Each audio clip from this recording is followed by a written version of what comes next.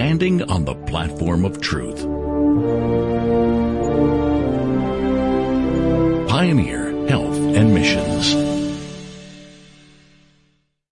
Shall we bow and invite the Lord's presence to be with us?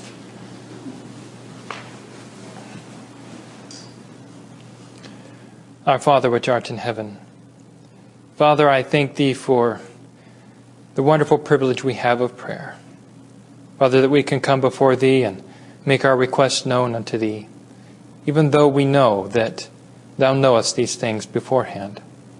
It is a blessing, an honor, and a privilege to be able to express those things that are upon our heart to Thee, and know that Thou hearest and answerest our prayers for that which is good. And Father, it is in that hope and faith that we come before Thee, praying that Thou wilt grant unto us good things.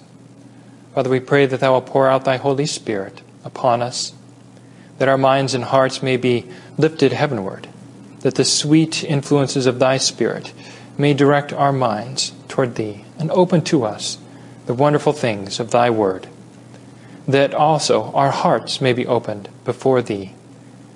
And I pray that Thou will be with my lips as well, that I may speak those things that will be to Thy honor and glory, that Thou will guide my words, that my words may exalt Jesus, that His word may be uplifted and exalted, that as He prayed, all men might be drawn to Him, and thus to Thee. Father, bless us now, not because we are worthy nor deserving of a blessing, but because Jesus is worthy and deserving. Father, we come to Thee in His name, pleading our need before Thee, and praying that Thy blessing also be upon the reading of Thy word. Let it not return unto Thee void, is my prayer, but may it find entrance and abide in each and every one of our hearts. For this I pray and ask in the blessed name of Thy Son, Jesus. Amen. Amen. How many believe the statement of the Apostle Paul? The Bible tells us that perilous times what? Shall come. Now, indeed, we know that perilous times have come. And I want us to look at what makes these times so perilous. Now, there are many things indeed we could look at to understand the peril of the time in which we live. But let's open up to Paul's second letter to Timothy. Let's read our opening text, and then we'll go from there. 2 Timothy chapter 3. That's 2 Timothy chapter 3. We'll begin verse 1. Paul says, "This know." Now I'm going to stop there for a moment. Does "know" imply some uncertainty? No. Or does it imply absolute certainty? Absolute certainty. So when Paul says "this know," he wants us to be absolutely certain on this fact. He doesn't want there to be any doubt in our mind. Right?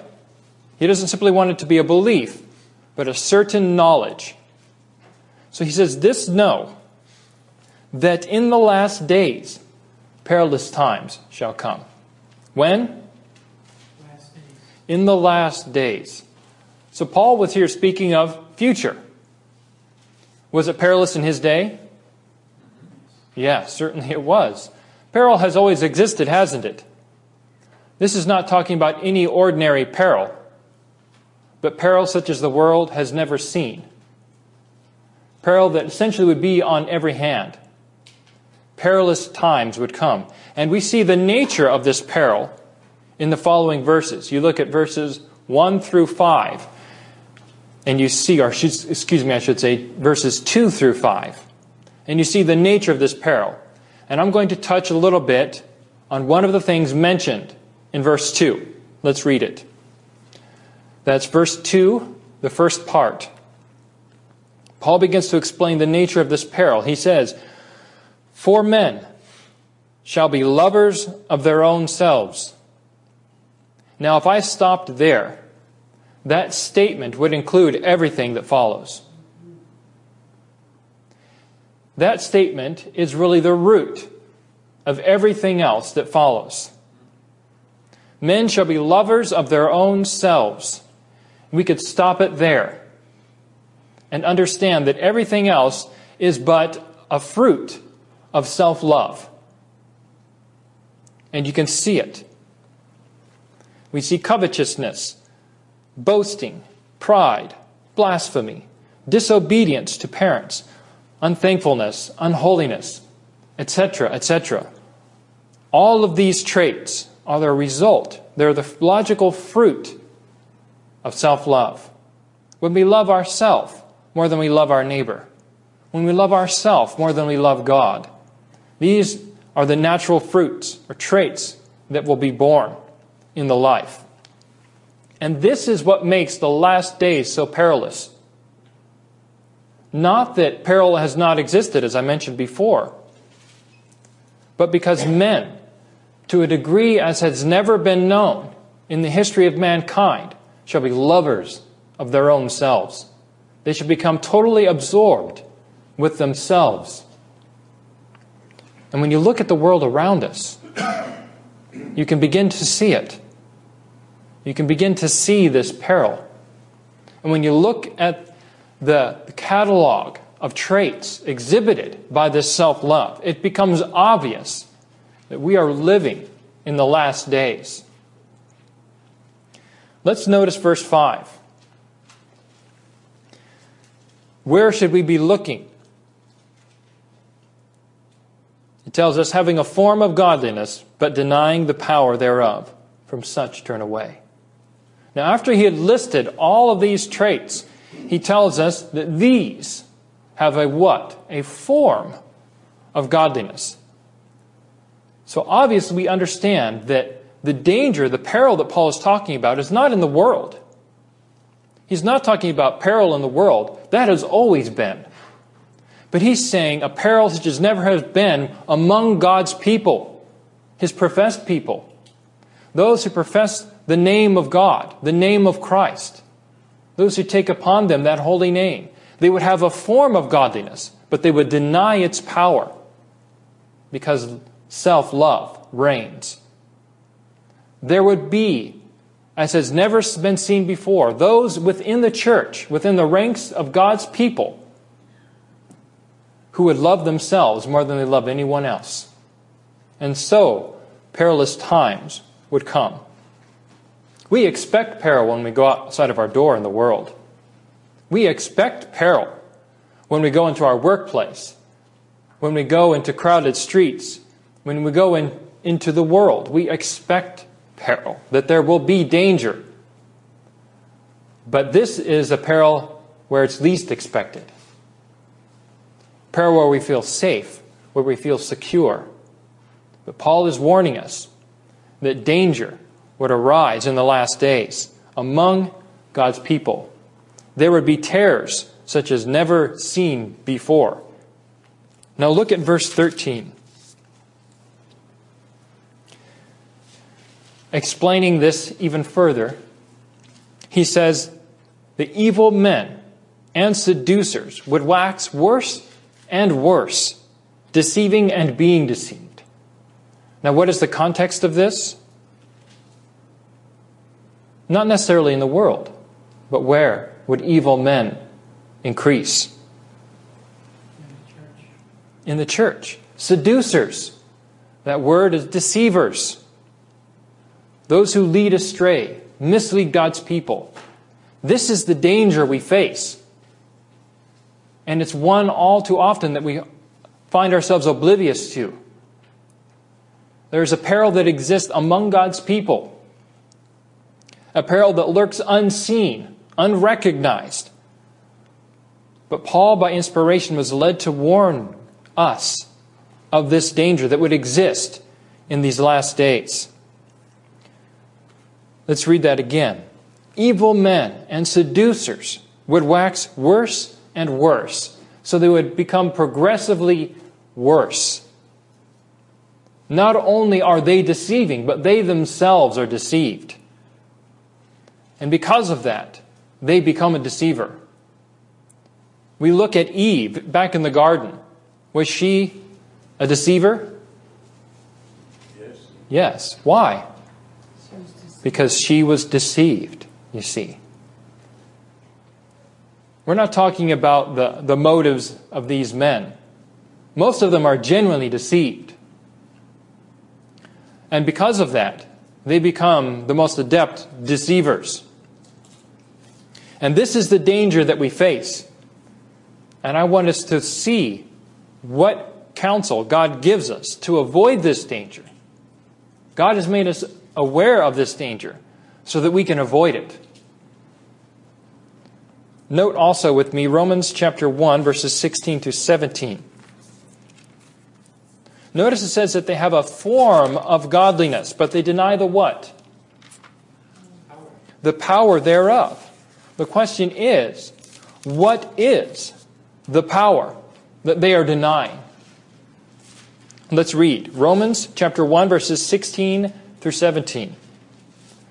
There the Apostle Paul wrote, "For I am not ashamed of the gospel of Christ, for it," that is, the gospel of Christ, "is the power of God unto salvation, to the Jew first, and also to the Greek." Now notice verse 17.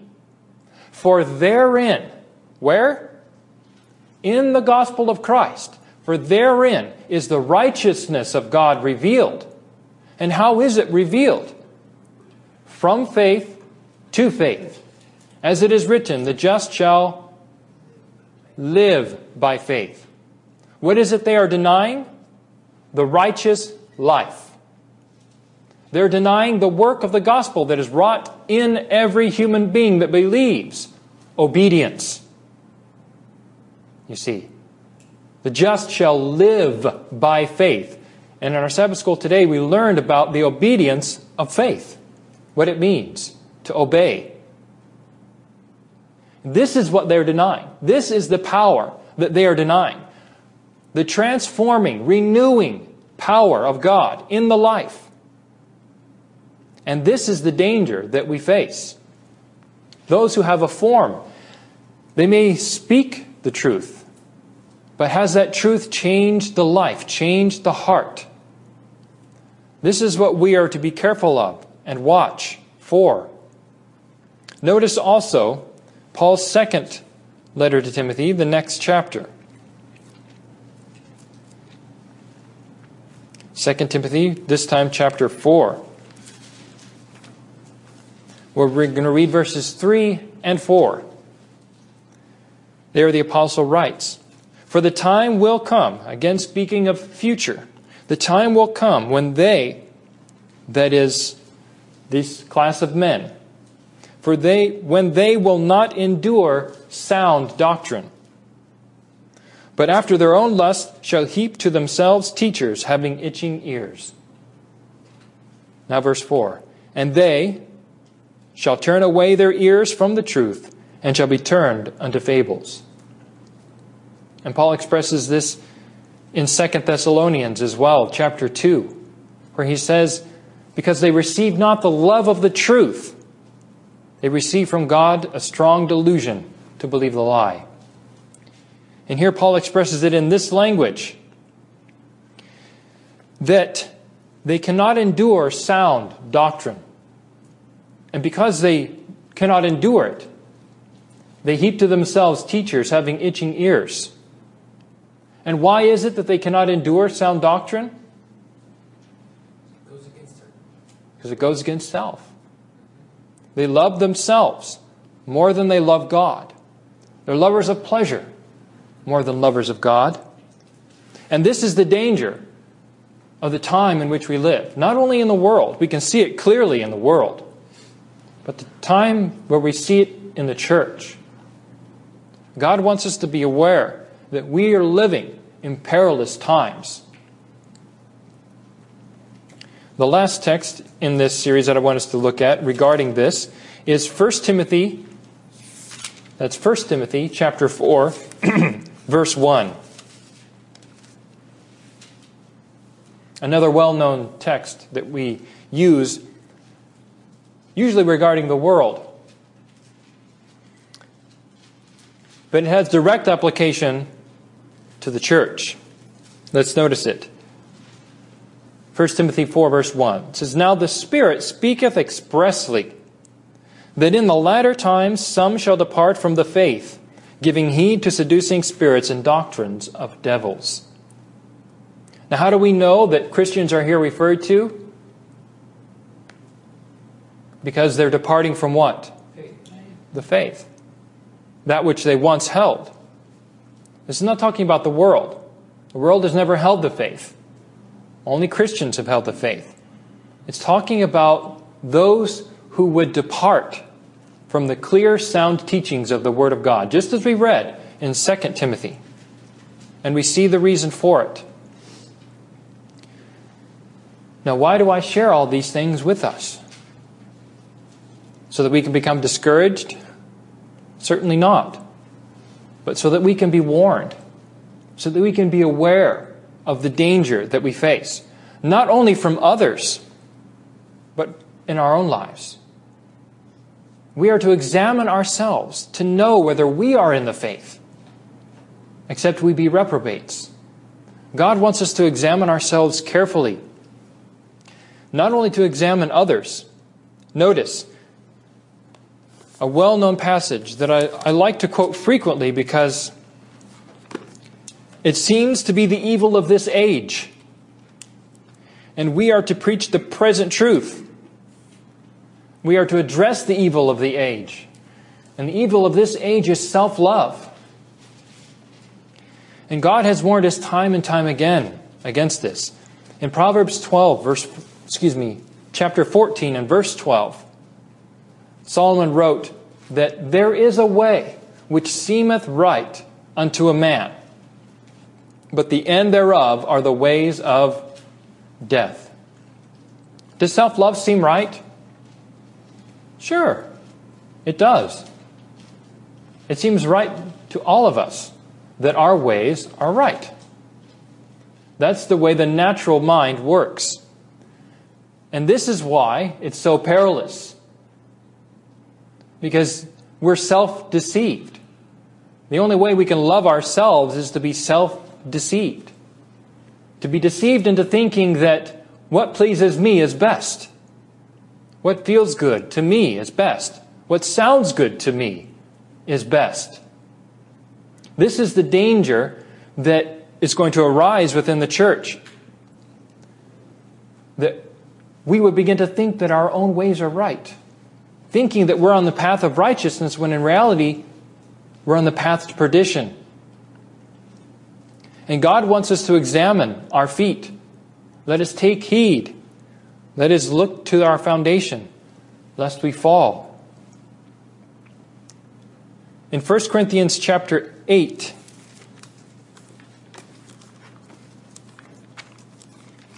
Paul adds to this. 1 Corinthians chapter 8 and verse 2. We could read also verse 1, and I think we will. 1 Corinthians 8, 1 through 2. It says, "Now as touching things offered unto idols, we know that we all have knowledge. Knowledge puffeth up, but charity, that is, love, edifieth." So we all know, right? When it comes to things sacrificed to idols, we know. We have an intellectual knowledge of the faith, don't we? But what is Paul comparing that with? Love, right? He says knowledge puffs up. It leads us to exalt self. But love, he says, edifies. It establishes us in the truth. Love is what settles us upon the truth. Now notice what Paul says in verse 2. "And if any man think that he," that is himself, "knoweth anything, he knoweth nothing yet." How? As he ought to know it. Does that mean he knows nothing? No. But he does not know it as he ought to know it. How ought we to know it? As God knows it. As God has revealed it. That is how we are to know it. You see, the danger is that we may think we know. We think we know something. And when we think we know something, the danger is that we don't know it as we ought to know it. God wants us to be aware of our danger that we live in. And it cannot be expressed in soft words. It cannot be expressed in a watered-down way. We are to be faithful watchmen. And we cannot be watchmen if we do not recognize the danger. A watchman must be trained to see danger, to recognize danger signals. Otherwise, he is a worthless watchman. If he does not know the signs of an enemy's approach, that the enemy is at the gate, then he is not a watchman, fit to be upon the walls. He will not give the sound, right? Because he sees not the danger. God wants each and every one of us to be faithful watchmen, to recognize the danger, and when we see it, to call out warning to all around, to flee from this danger. And God has given us the signs that indicate the danger that we presently face, what we call our present danger. Now, every age has its evils. Our age, the evil happens to be love of self. It is going to be the plague that leads to the last great controversy. In Ephesians chapter 6, verse 11, Paul admonishes us in a way in which we can guard ourselves as a faithful watchman, to be prepared to meet the devil, to meet the danger. That's Ephesians chapter 6. We're going to read verse 11.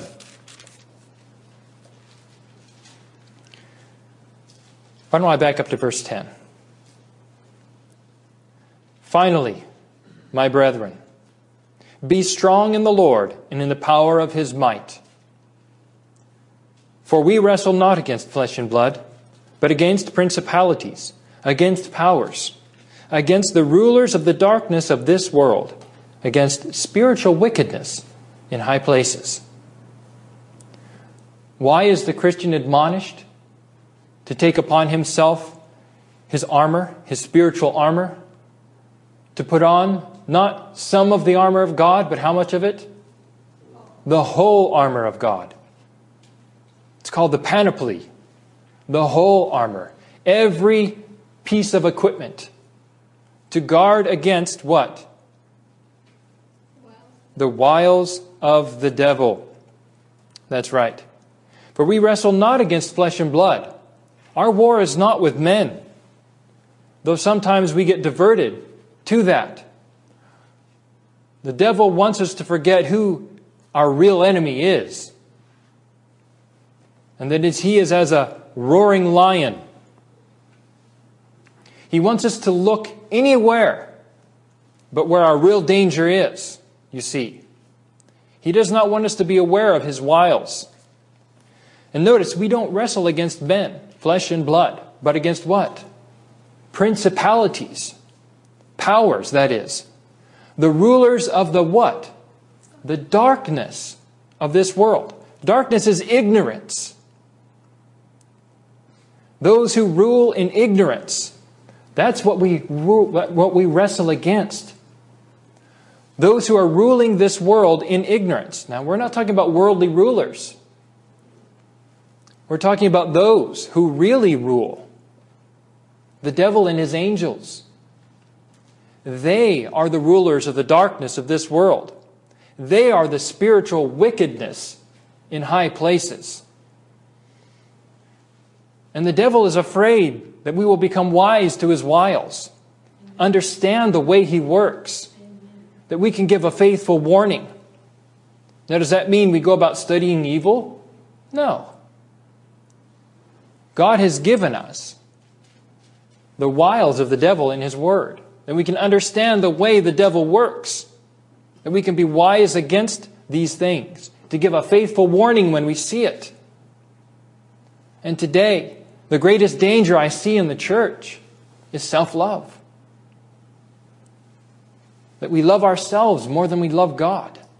more than we love His Word, more than we love our neighbor. God wants us to love not only ourselves, but to love our neighbor as ourselves. We are to love ourselves, to be sure, but we are to love our neighbors in the same way. That's healthy love. That's healthy self-love. That love is to be proportionate. The love that we give to others is to be proportionate to the love that we give to ourselves. That's the fulfilling of the law, right? It does no evil to its neighbor. Therefore, it is the fulfilling of the law. 1 Peter chapter 5. I touched on this. Let's take a look at it. 1 Peter chapter 5, verse 8.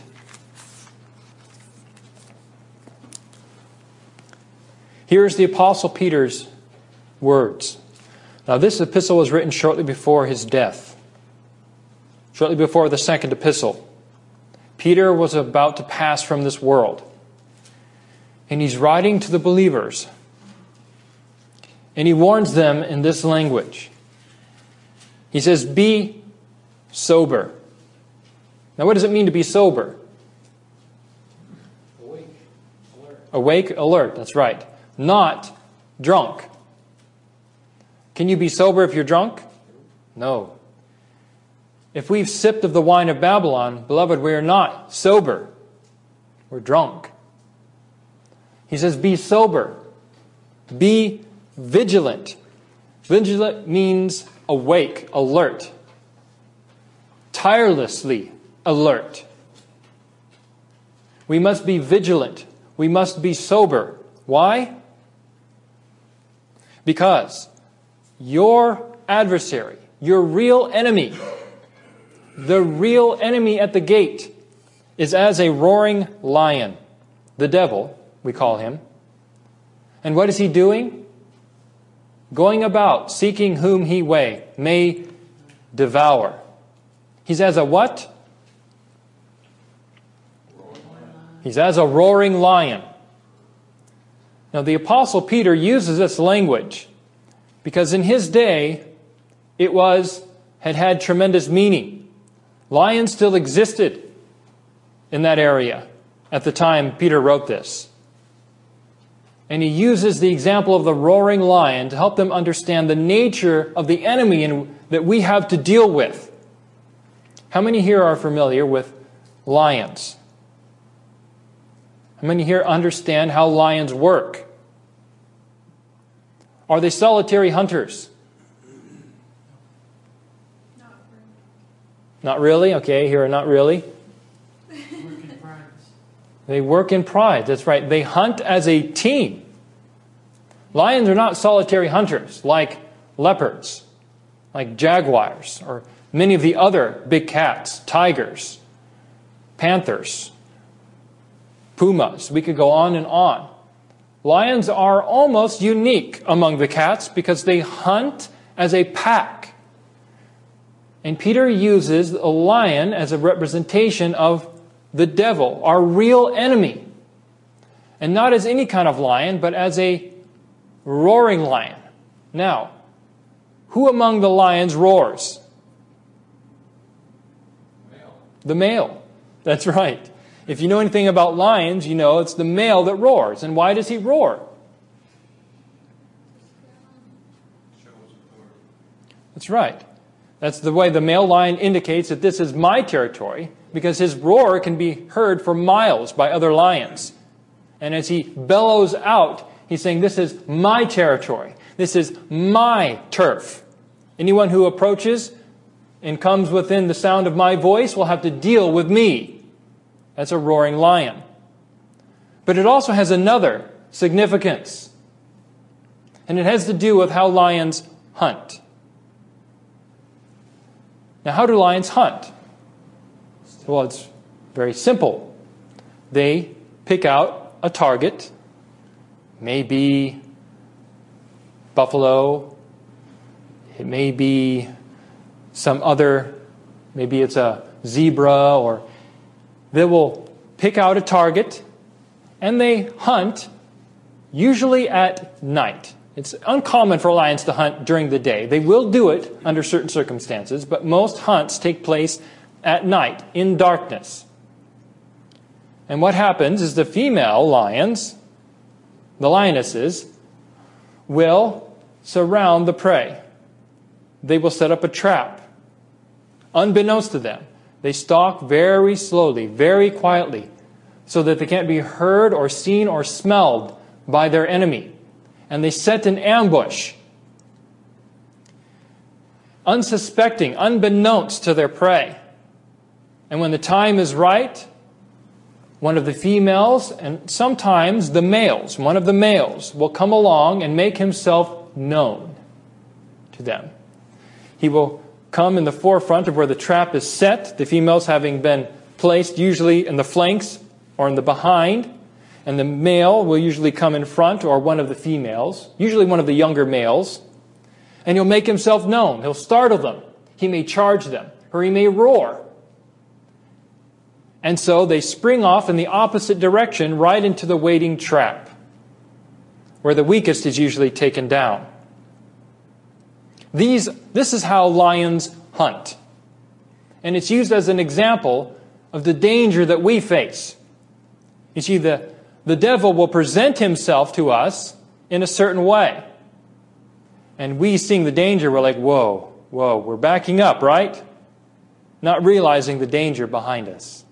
Not realizing the devil is pushing us right where he wants us to go. And this is the way the devil works. He doesn't use overt threat most of the time. He manipulates us into going the direction he wants by presenting opposites. Here are some of the tactics he will use, some of the things he will say. Don't trust others. He'll say something like, don't even trust me. And he will say, trust yourself. You see, these are the type of ploys that the devil uses. You don't want to listen to men. Don't trust others. Don't even trust me. Trust yourself. Trust yourself. You know. Use your own judgment. Use your own discernment. Don't just believe me. And don't believe other men. But trust yourself. Trust your judgment. This is one of the ways in which the devil is most successful. But you see, in reality, there's a balancing act. He's telling you one side, but not giving you the other. He's giving you a bait to lead you to back right in to where he wants you to be. You see, to all these statements, there is a balance to them, which he wants to keep you ignorant of. Is distrust of others healthy? It is, to a degree. But it must be balanced with trust in God. You see, it's not simply enough to be skeptical of what everybody says. That can be good to a degree. But if you don't trust in God more than you trust in yourself, you're unbalanced. You see. And the devil knows this, so he pushes you with these baits. He says something like, trust yourself. When the real balance to that is self-distrust. We need a healthy modicum of self-distrust together with self-trust. Amen. Do we want to believe what the Bible says? Absolutely we do. But we also want to be aware of the way in which our mind works. The way in which we can corrupt the words of God by our own desires and feelings. We need both self-trust and self-distrust. We need skepticism or distrust of others, but we need trust in God. We need these things in balance. This is the wrestle that we have. The danger is that we weigh down one side of the scales. We tip that balance and so fall into the trap that is laid for us. That is why Peter said our enemy is as a roaring lion, walking about, seeking whom he may devour. He's presenting himself in some way as an enemy, not letting you know that the real enemy is in store, waiting for you, and he's pushing you toward them. We need to know the wiles of the devil. You see, there is a danger that the Bible clearly tells us of looking to self. It's what led to the fall of our adversary. And he's been so successful with that he's never ceased using it. It's been his most successful ploy, leading others to rely upon themselves more than they rely upon God. You see, self-reliance is good to a point. If we rely upon self more than we rely upon the Word of God, then it becomes dangerous. It becomes a bait. And that's why the peril of our day is self-trust, self-love, self-confidence. Notice what we are told in the book Education, page 88. We are told to self-trust, trial is defeat. To those who trust themselves, trial, difficulty, is defeat. It spells defeat, certain defeat. And Satan knows it. That's why self-love is our greatest danger today. You see, because the devil knows that at every trial you will fail if he can get you to trust yourself more than you trust God. You see, it must be balanced with trust in God. And distrust of others, that lion that's lurking there, must also be balanced with what? Trust in God. That's right. We must learn to have healthy self-trust and healthy self-distrust. We must have a healthy distrust of others and a healthy trust in God. Sometimes we go to extremes, and it's in those extremes that we're led into the trap of the devil. Fanaticism is never good. It always leads to danger. The devil wants us to react in an extreme way, just as the prey do when they see and hear the lion roaring. In this same epistle, chapter 5, the first 3 verses, let's read them together. 1 Peter 5, verses 1 through 3.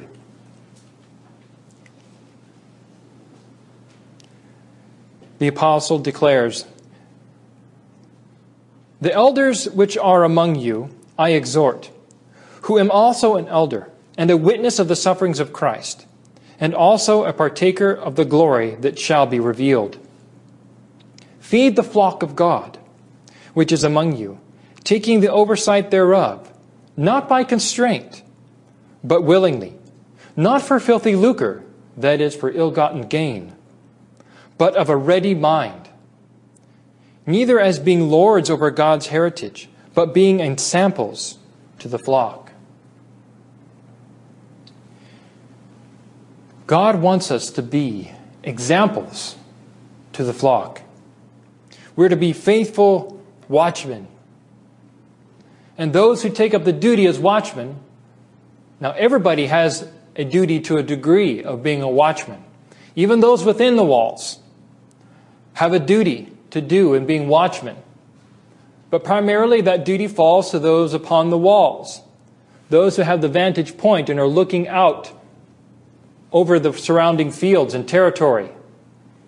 The ministers, the preachers, the pastors, the elders, these men, they have a work to do in warning the flock of danger, being faithful heralds.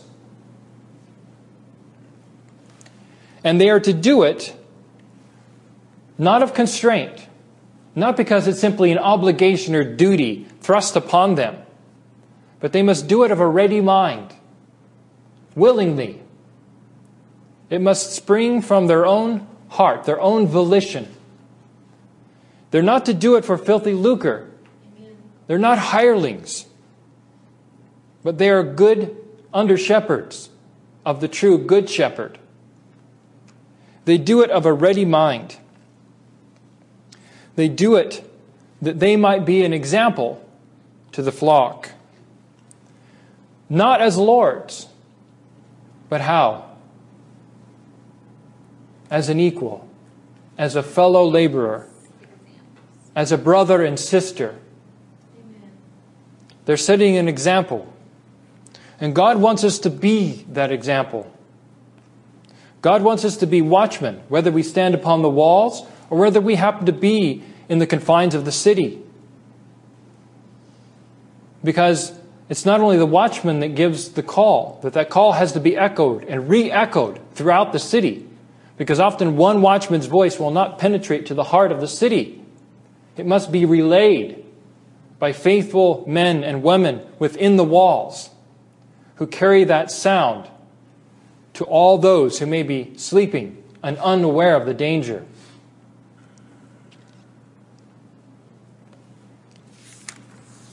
Turn with me to Paul's epistle to the Philippians.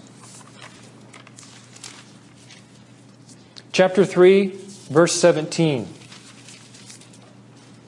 Philippians 3:17.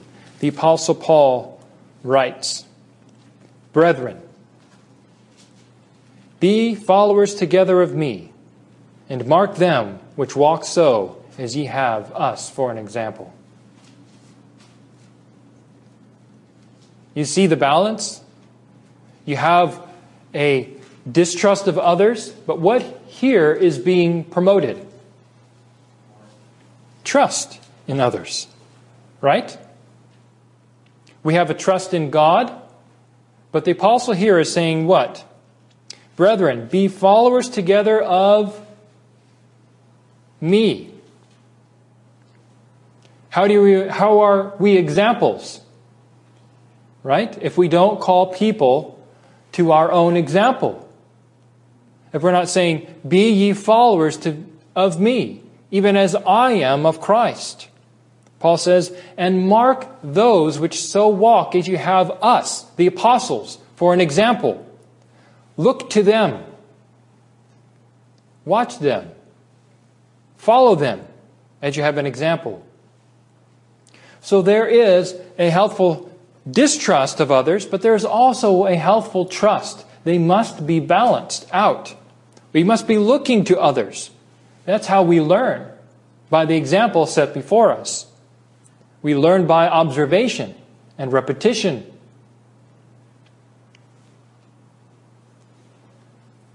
Let's go back to 2 Timothy. This will be our last text before we close. 2 Timothy chapter 3, we're going to read verse 14. We read up to verse 13. We didn't read all the intervening verses, but we read verse 13. Now let's look at the next verse. Paul admonishes us in his word to Timothy. He says, "But continue thou in the things which thou hast learned and hast been assured of, knowing of whom thou hast learned them." This is some of the safest counsel given. Now, Paul was about to leave this world. This epistle was, and very well may have been, the very last thing that he wrote before he died. And he was writing to a young man whom he had raised up to take his place, to be an elder, to guard and watch as a faithful bishop over the souls of the flock that had been committed to him by the Apostle Paul. Timothy was to be a faithful steward of that which God had committed to him. And notice the words that the Apostle admonishes him with. He says to continue in the things which thou hast learned and hast been assured of. What things had he learned? He had learned the Scriptures. Verse 15 tells us that thou from a child hast known the Holy Scriptures. These were the things he was to continue in, things he had been assured of from the time he was a little babe, a little child. He had learned the Scriptures from his grandmother and his mother faithfully. He was to continue in those things.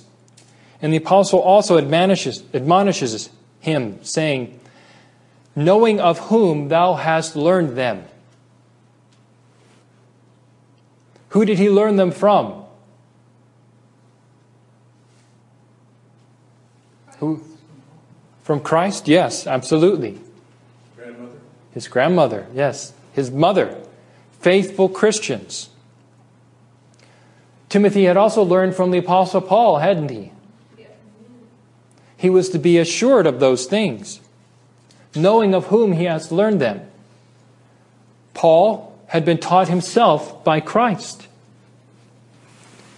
You see, often we say unqualified, don't just trust me.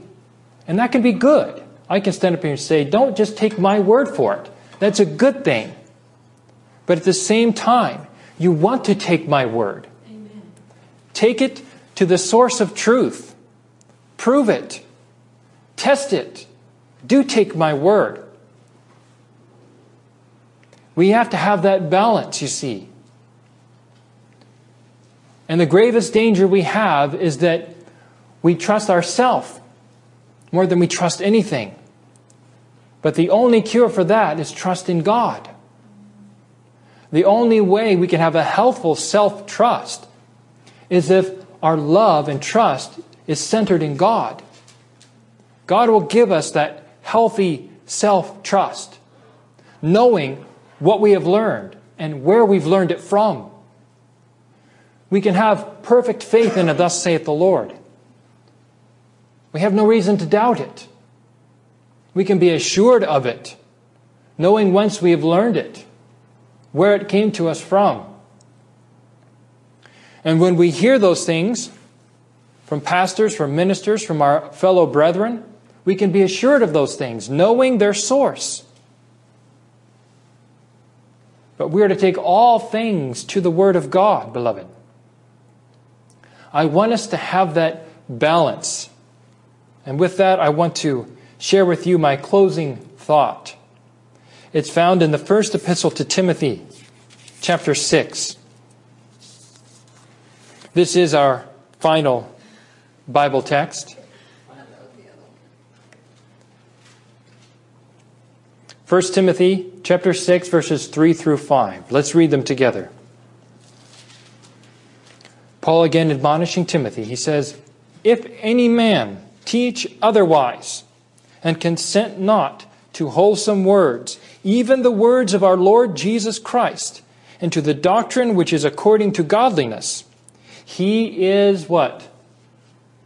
Proud, knowing nothing, but doting about questions and strifes of words, whereof cometh envy, strife, railings, evil surmisings, perverse disputings of men of corrupt minds, and destitute of the truth, supposing that gain is godliness.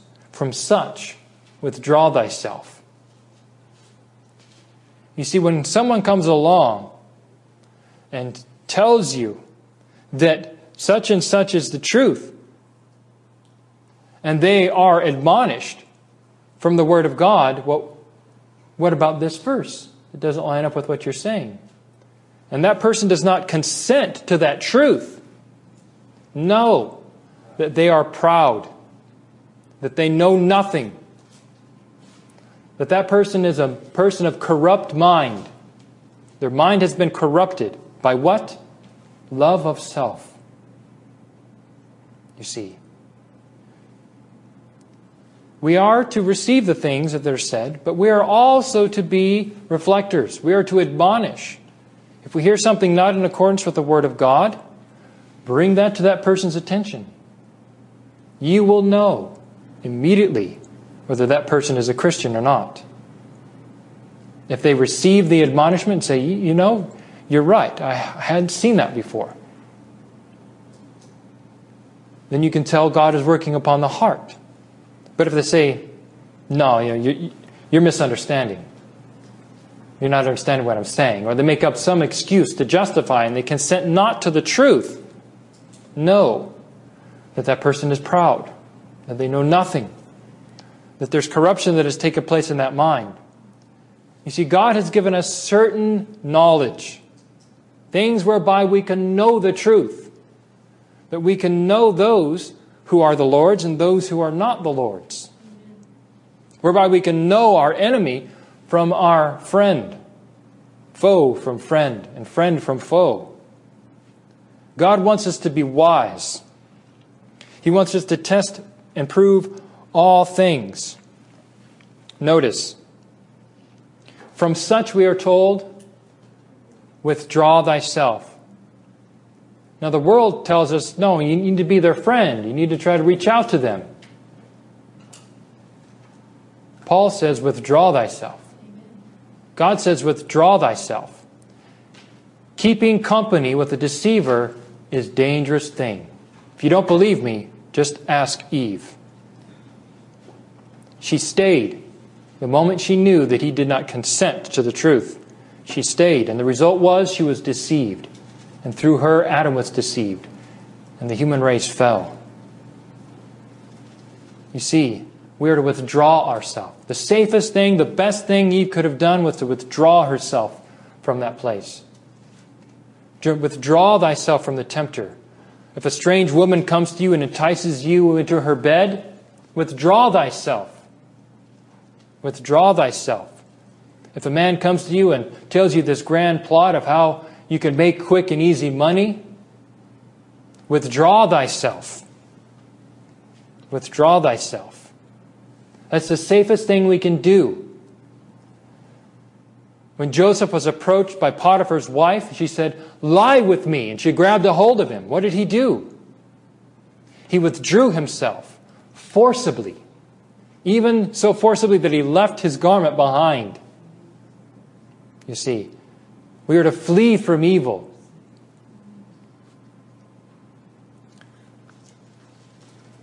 From a letter I want to share with you, in 1890, this statement is made. I want to close with this statement. There the author wrote this. She says, there is altogether too much self-confidence and self-sufficiency, altogether too much pride of heart and self-esteem, without giving glory to God. God has given minds and talents to men only in trust. They don't belong to us. They're given to us in trust, on probation. The only way they can become ours is if we pass the test. Continuing.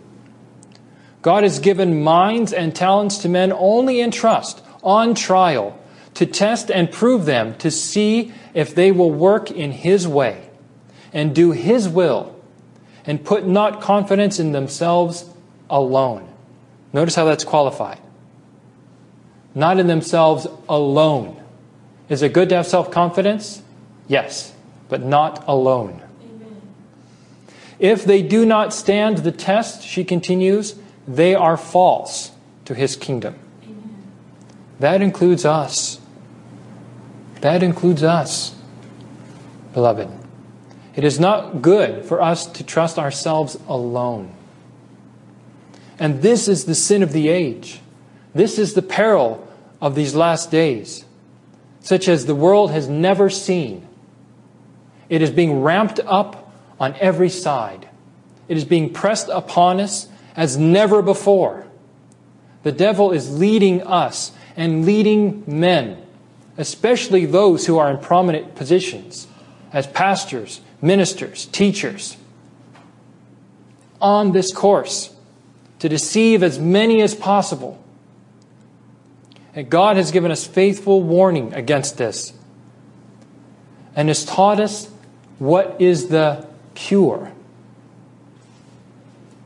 what will help us and secure us against this fatal deception of self-love and self-trust. Remember that the mind given to us is given in trust. It's given on trial. We are to prove whether we are worthy of the gift that God has given us in His Son. You see, when man fell, he lost his mind. I don't know if you're aware of that, but when Adam fell, he lost his mind. It was given back to him by Christ. Christ stepped in and gave man back his mind on probation. It was given to him that he may once again prove himself worthy and faithful. And God has given to us a mind that we may use it to His glory, to His honor, that we may prove all things and hold fast that which is good. Is that your desire? Do you want to use the mind God has given you faithfully? Do you want to be that faithful watchman? If so, let us kneel before the Lord.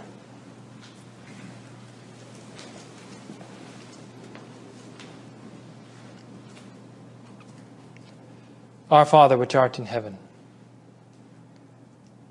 Father, it is a solemn message, a solemn obligation that doth lay upon us.